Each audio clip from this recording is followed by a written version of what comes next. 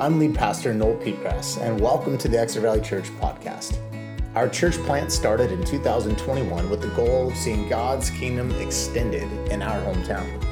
If you're curious about Jesus, looking for a home in the family of God, or feel called to be a part of a kingdom expansion in Exeter, California, we'd love to have you join us Sundays at 9:30 a.m. in the Veterans Memorial Building at 324 North Kauai Avenue. For more information, head on over to www.exetervalleychurch.com or find us on social media. Thanks for listening.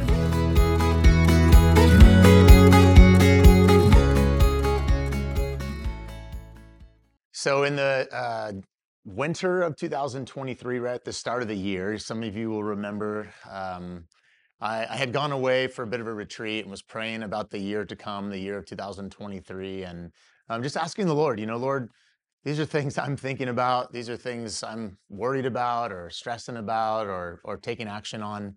But what are you thinking about, Lord? And where would you be leading us as a church? What are the things that are near and dear to your heart? And on that day of retreat, I really felt like the Lord led me to the book of Acts, chapter 2. And in verses 42 through 47, we see a picture of what the early church was like. And as I sat there that day in prayer, I guess I just felt really anchored in the idea that what we should be trying to be as a church has already been told about.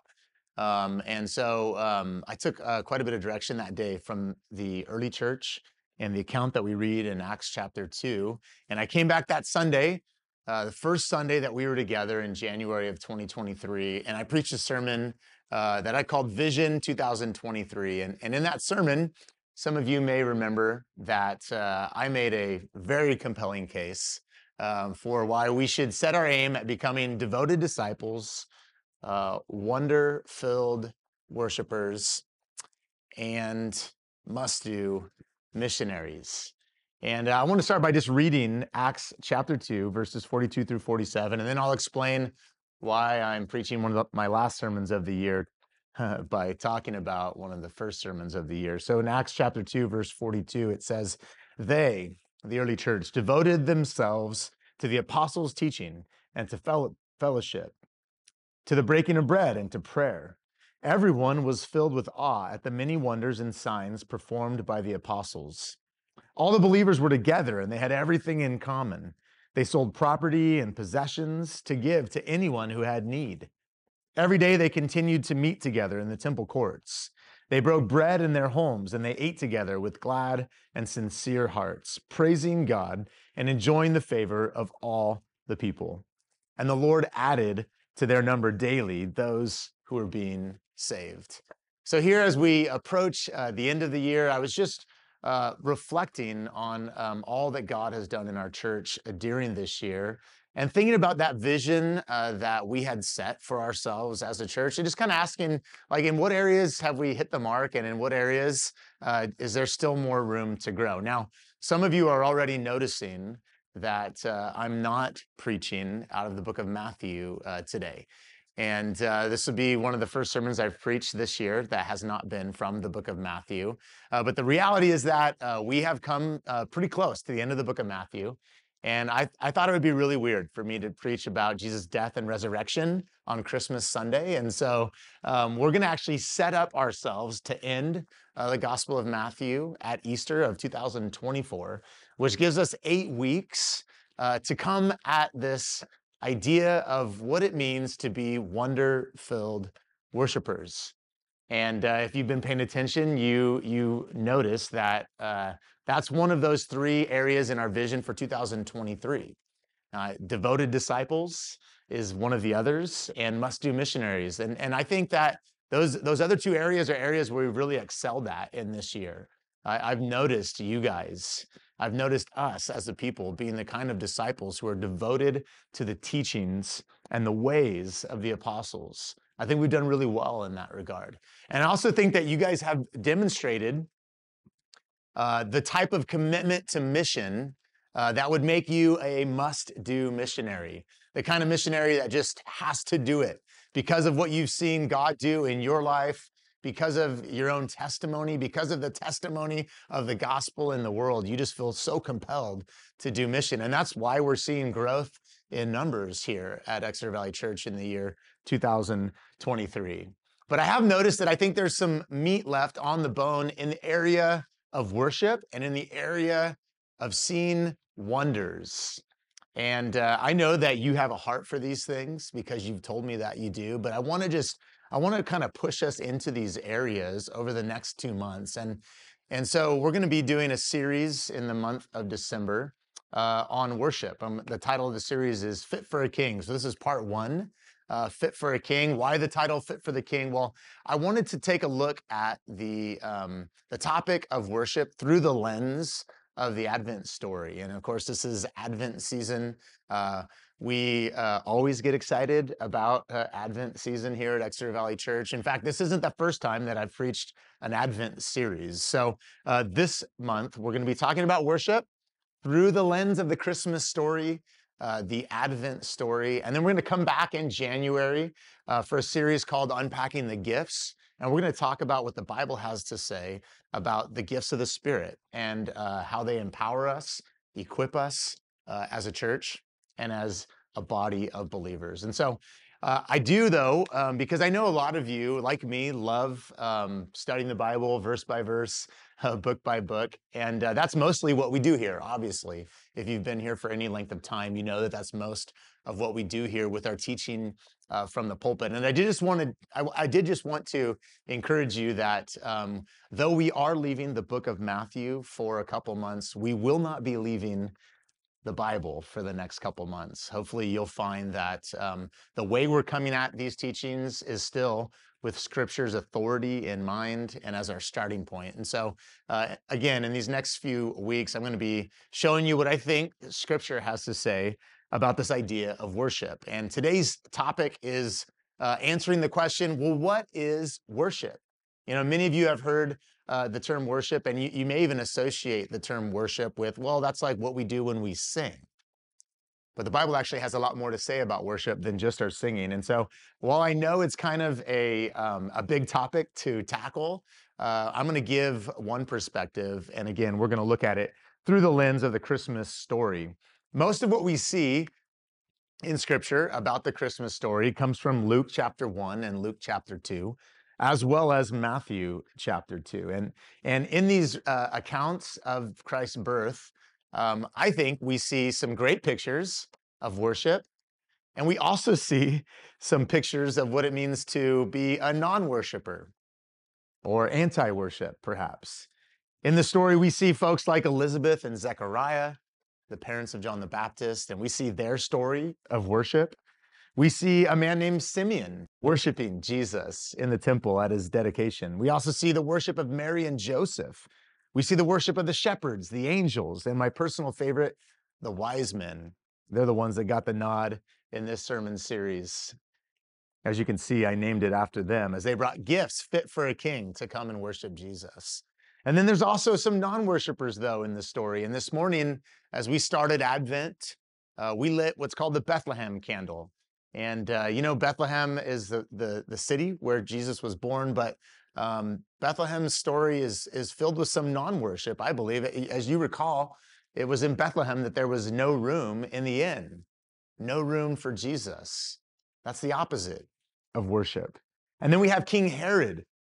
Of course, you're familiar with the great villain of the Christmas story. King Herod was so threatened by the presence of Jesus, by the birth of Jesus, by the life of Jesus, that he tried to have Jesus killed. And so in his attempt to kill Jesus, the baby, he not only came after Jesus, but he came after all baby boys born in that area. So we see Herod was an anti-worshiper. He was threatened by the presence of Jesus. This shouldn't surprise us. In the Gospel of John, chapter 1, verses 9 through 10, it says that the true light that gives light to everyone was coming into the world. He was in the world, and though the world was made through him, the world did not recognize him. He came to that which was his own, but his own did not receive him. And so in the Christmas story, we see what it means to worship Jesus rightfully as king. And we also see what it looks like to not worship Jesus rightfully as king. It says that the world did not recognize him. His own did not receive him. So here we go. We're gonna take a look this morning at what it means to become wonder-filled worshipers through the lens of the Christmas story. And let me just start by saying there is so much wonder in the Christmas story. We've got prophetic, we've got angels, we've got babies being born, conceived by the Holy Spirit. If you don't believe in wonders, it's hard to believe in the Christmas story. Last week, we had our last sermon in the book of Matthew for the year 2023, and Lori Riley came, did a great job teaching us about Mary anointing Jesus with perfume, really expensive perfume, at Bethany. And this is actually a great lead-in to this series on what it means to worship Jesus. And the phrase that Lori left lodged in my skull for the last 7 days was, "It's not waste, it's worship." This woman's offering was incredibly valuable. I actually went and did the math based on what Lori told us. The amount of perfume I think would probably be worth $20,000 to $30,000 in today's economy. So it's no wonder that the disciples were like, "Why are you wasting all this value on Jesus?" But we learned in this story that it's not waste to give your best, to give your all to Jesus. It's actually worship. So we've been trekking through the book of Matthew for the last 2 years. And as I said, the plan here is to step now into a series on worship, and then in January to talk about the gifts of the Spirit and how we employ those gifts that we've received. Anyways, I wanted to start with a working definition. Seems like a good place to start if you're going to talk about worship, and you're going to title your sermon, "What is Worship?" And so the best definition I found, at least theologically or on paper, is from the Lexham Theological Workbook. And so in that workbook, it says that worship is the odd response to the saving acts and praiseworthy character of God. So that would be the Lexham Theological Workbook's definition for worship. And what is worship? But if you already noticed, Paul in Romans chapter 12, verse 1, seems to say it the same. In fact, he says it, I think, better. And so we're going to take our definition of worship from Paul today in Romans chapter 12, verse 1. This might be the shortest exegetical sermon I've ever preached, or at least the shortest passage that I've ever preached. One verse today. And you guys, you think that you're in for a short sermon when you hear that? And hopefully you are. So what I want to do this morning is I want to take a look at worship through the lens of the Christmas story, but I'm going to be teaching out of Romans chapter 12, verse 1. So first of all, we see agreement that worship is first and foremost a response. The Lexham Theological Workbook said worship is the odd response. And Paul says it this way. He starts with the word therefore in Romans chapter 12, verse 1. And one thing that I've learned about Bible interpretation is that you should always ask yourself when you come to the word therefore, what is the therefore? In this case, and in most cases, it's an attempt to connect us back to something that the author just said. But in this case, most commentators agree that this therefore doesn't just connect us to the previous statement or the previous section in which Paul has explained God's plan for the salvation of the whole world through the nation of Israel. It's actually to connect you with the entire book of Romans to this point. See, Romans chapter 12 represents a shift in this letter. The first 11 chapters are really the fundamentals of the Christian faith. In these first 11 chapters, Paul's given us his great systematic theology, right? He's explained the doctrine of God, the doctrine of sin, the doctrine of salvation by grace through faith, etc., right? This is the basics of the Christian faith by Paul, Romans chapter 1 through 11. And now in chapter 12, he's making a transition. Not what should you believe, but how then should you live is the transition that we're about to experience or that we're about to see. So in chapter 12, he's saying, in view of all these things that I've said already in chapters 1 through 11, in view of all this doctrine, in view of all these systematics, these deep, profound theological fundamentals, this now is how you should live. It's the application to the theological truths he's been proclaiming. So this is what the therefore is there for. Paul is telling us, in light of these things, this is how you should live. His next words are, I urge you. Therefore, I urge you. And we should know that if it needs urging, that means that we won't always feel like doing what Paul is about to say. This is Coach Paul right here, right? As a coach, you urge your team when you're trying to get them to do something hard or something that they're not very good at, something that they're potentially a bit resistant to. I think this is super appropriate. Eugene Peterson, you're probably familiar with The Message, which is not really a translation of the Bible. It's like a paraphrase of scripture written in more modern language. It's kind of a fun accent to a real Bible. But anyways, you guys have probably heard of Eugene Peterson. He says this. He says, worship is often an act that develops feelings for God, not a feeling for God that develops into action. Let me say that again. Eugene Peterson says, worship is often an act that develops feelings for God, not a feeling for God that develops into action. Look, here's the point. Sometimes you'll feel a certain way and your worship may come naturally to you. But sometimes you won't feel any kind of way. And it's actually your worship that will lead you to the feelings that you're trying to get to. This is why I believe Paul says, I urge you.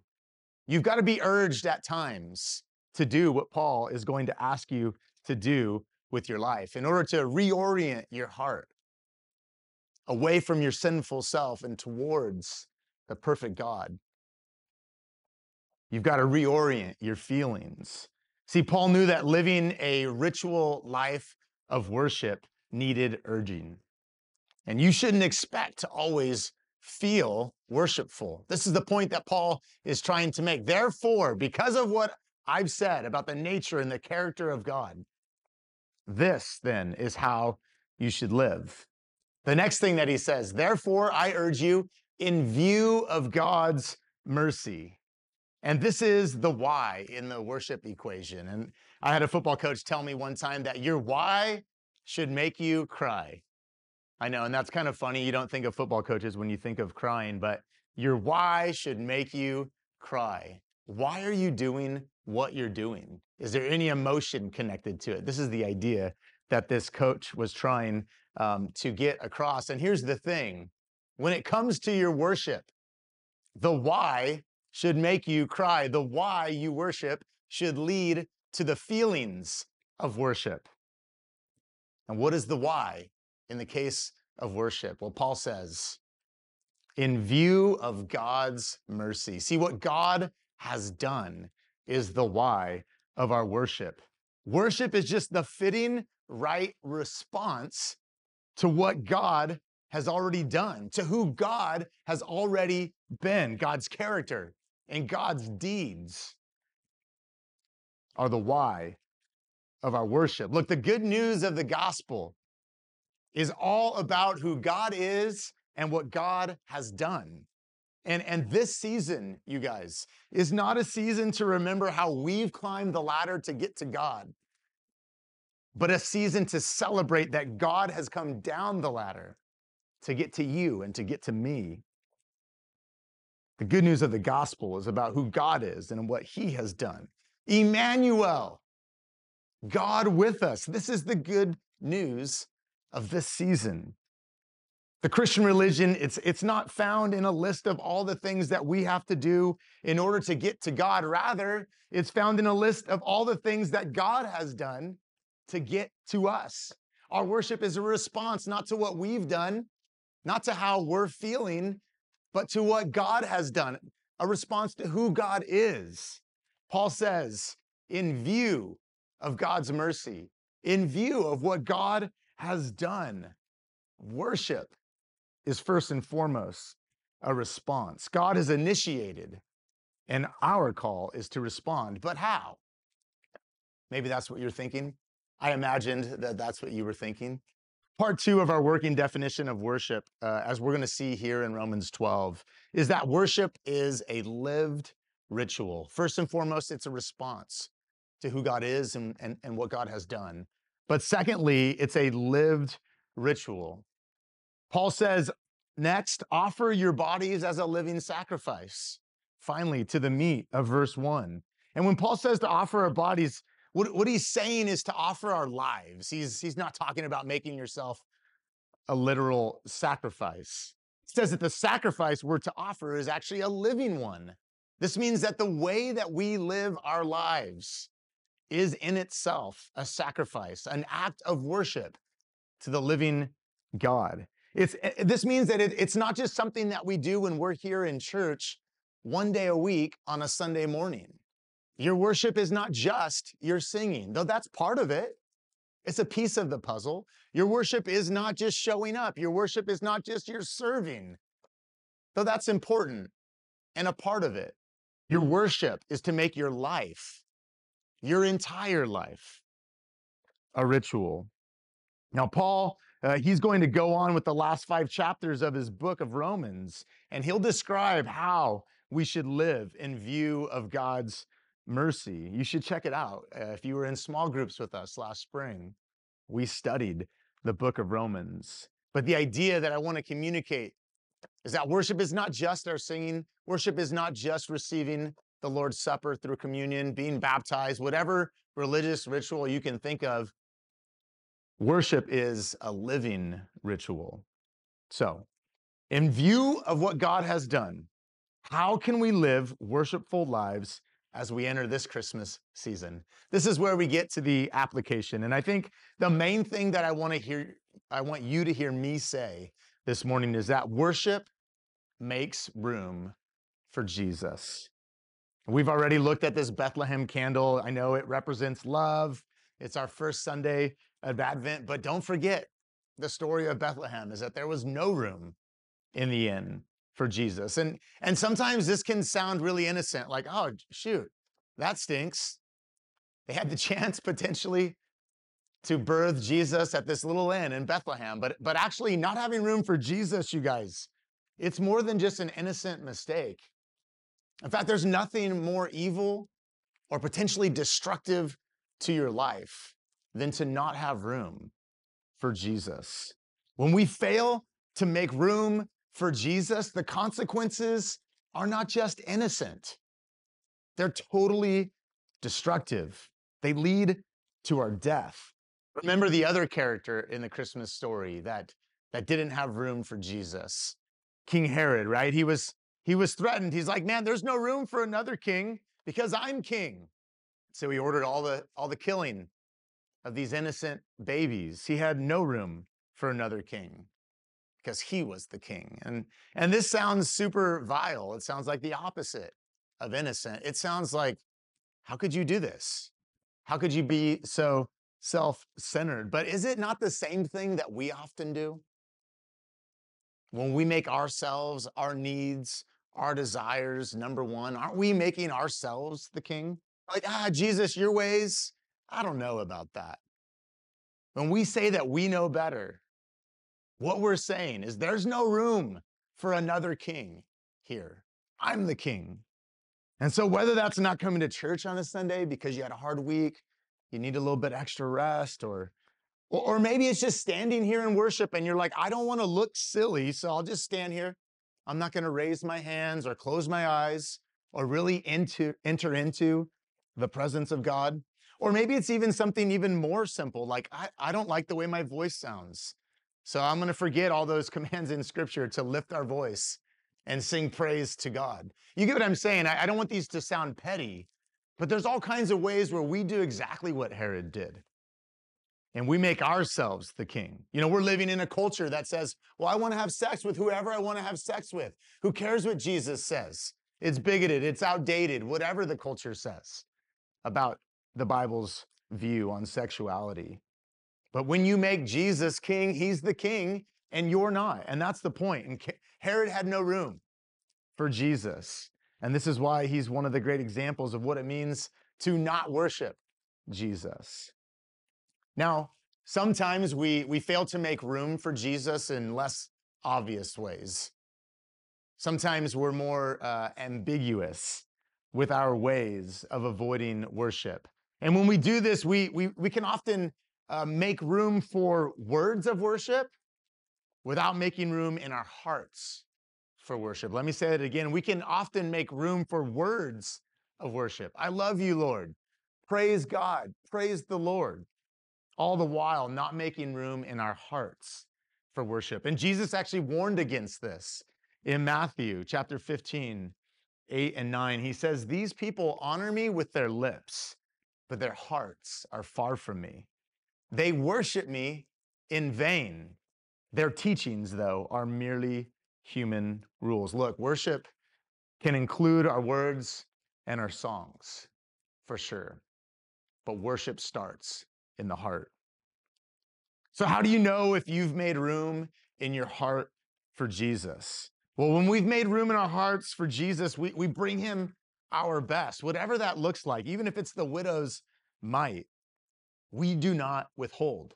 Think back to the story of Mary anointing Jesus, bringing her absolute best, what must have been like a family treasure, and pouring it all out on Jesus. Look, here's the thing. If he's not Lord of all, then he's not Lord at all. One of the first accounts of ritual worship in Scripture, you got to go all the way back, I think, to Genesis chapter 4. My wife and I were having a debate this week about, when the first account of worship in Scripture took place. And so I got back to Genesis chapter 4. And in this account, we see the story of Cain and Abel. And the story is a little bit like there's some details that are left out, but what it seems in the story is the reason that Abel's sacrifice was approved and Cain's was not, was because it does not seem like Cain brought his best. Cain, of course, brought vegetable offering, while Abel brought meat, fatted meat, the scriptures say. I mean, we could probably all agree fatted meat way better than vegetables, so duh. Of course, Abel's sacrifice was better. No, I jest, but it's not a laughing matter. The point of the story is that Cain withheld his best from God. And this is the opposite of what it means to be a worshiper. A worshiper presents its best to God, whatever its best is. Again, remember the story in Luke of the widow's mite. We see another example in the New Testament of what non-worship looks like. Maybe you're familiar with this story in the book of Acts, Acts chapter 5. Again, early church, one of the things we learned about the early church is they brought all they had, they pooled it together, and they gave to any who had need. Well, a husband and wife named Ananias and Sapphira came, presented a gift, but that gift was not actually what they said it was. It wasn't a total amount. They lied about the amount that they were actually giving. And in that story, this is actually one of the craziest stories in the New Testament, one of the most cautionary tales in the New Testament, because Ananias comes, presents this gift that's not the gift that he says it is, and he's struck dead. And then 3 hours later, his wife, Sapphira, and it says in the account, they've already buried Ananias. And his wife comes back in. She tries to pull the same stunt, and she falls down dead as well. Look, see, the opposite of worship is withholding. Author Francis Frangipane, he says this about withholding. He says, Satan dines on what we withhold from God. To worship God rightly is to give him our all and to give him our best. But to worship God wrongly is to withhold our all, or to withhold our best. We can see this in the Christmas story through my favorite characters in the Christmas story, or maybe my second favorite. I guess it comes down to wise men and shepherds for me. The shepherds in the story have just heard from the angels about the birth of Christ. And now these shepherds are known as lowly characters. These are not esteemed characters. These are maybe the ones that you wouldn't think would be worshipers of the Christ child, and they're watching their flocks by night. But what do the shepherds do when they hear the good news from these angels? They come urgently to see Jesus. It says that they left their flocks by night. Now, wouldn't you think if you were a shepherd that the most important time to do your job would be at night?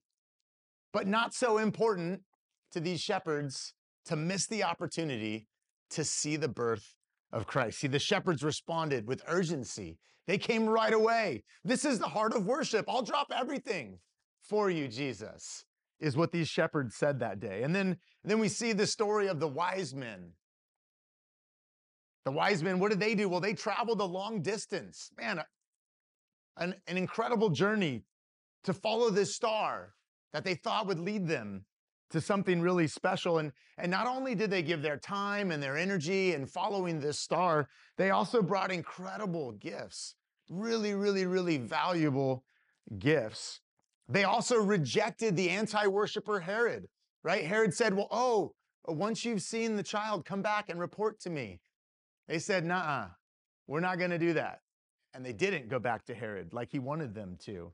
Look, to worship God wrongly is to withhold our all or our best. But as we see in the story of the shepherds and the wise men, there's great examples of how to give him our all, how to act urgently, how to give him our best, even incredible gifts. Some of you might be familiar with Pastor John Stott. The Pastor John Stott says this about Christian worship. He says, Christian worship is heart worship. However it may be expressed outwardly, it is in essence rational, involving the mind, spiritual, involving both our spirit and God's, and moral, involving the conscience and the whole life, the life of obedience. According to Jesus, these are the kind of worshipers the Father is seeking. And he quotes John 4:23 through 24, in which Jesus says that true worship is both in spirit and in truth. This brings me to one of my favorite lines in the whole Christmas story. See, Mary, Jesus' mother, Mary, has just been told by the angel this crazy story of what's going to happen. The angel's like, look, Mary, I'm going to tell you what's going to happen here. The Holy Spirit is going to get you pregnant. Mary's got to be like losing her mind, thinking to herself, wait a minute, that's weird. And if I get pregnant before I'm married, I'm literally going to get stoned to death by my community. But in listening to the angel, hearing the angel out, it says in Luke 2 that Mary treasured all these things and she pondered them in her heart. And then she goes on to sing one of the greatest songs of Christmas, Luke chapter 1, verse 38. She responds by saying, I am the Lord's servant. May your word to me be fulfilled. And here comes the song. Verse 46. Mary goes on to say, my soul glorifies the Lord, and my spirit rejoices in God, my Savior, for he has been mindful of the humble estate of his servant. From now on, all generations will call me blessed, for the mighty one has done great things for me. Holy is his name. His mercy extends to those who fear him. From generation to generation, he has performed mighty deeds with his arm. He has scattered those who are proud in their inmost thoughts. He has brought down rulers from their thrones, but has lifted up the humble. He has filled the hungry with good things, but has sent the rich away empty. He has helped his servant Israel, remembering to be merciful to Abraham and his descendants forever, just as he promised our ancestors. What does Mary do? What's her response to the good news from this angel? Her response is obedience, and her response is song. I'll do what you tell me to do, she says to the Lord. And then she turns to sing praises about him. Obedience and praise. Obedience and praise. Right living. Mouths open with praise. What if this was our response to what God has done? What if this was our response to the Christmas story? What if we were a church marked by obedient living and the praise on our lips? Look, folks, do you make room? That's the question that I have for you this morning. Do you make room for Jesus to be king? Do you give your first? Do you give your best? Or do you withhold? This season is about responding to the mercies of God who's made a way for us, sinners by the flesh, to be made right with God, to be made in perfect relationship with God through his son, Jesus, Emmanuel, God with us. Look, the Christmas story is a worship story. And it's my goal over this next month to turn our eyes and our hearts to Jesus, the King of Kings, and to offer our worship to him from the heart. Let's pray. Jesus, we thank you for the gift that you've given us, the gift of coming near, Lord. We thank you for the life that you would go on to live, Lord. The life that makes your birth so meaningful, the perfect life that you live, the death that you died in our place so that our sin might be killed, so that we might have relationship with the perfect God, Lord. We're thankful that in view of this mercy that you've offered us, we can offer our lives as sacrifices, and that this is our good spiritual act of worship, Lord. Help us, God, to worship you. In Jesus' name we pray. Amen.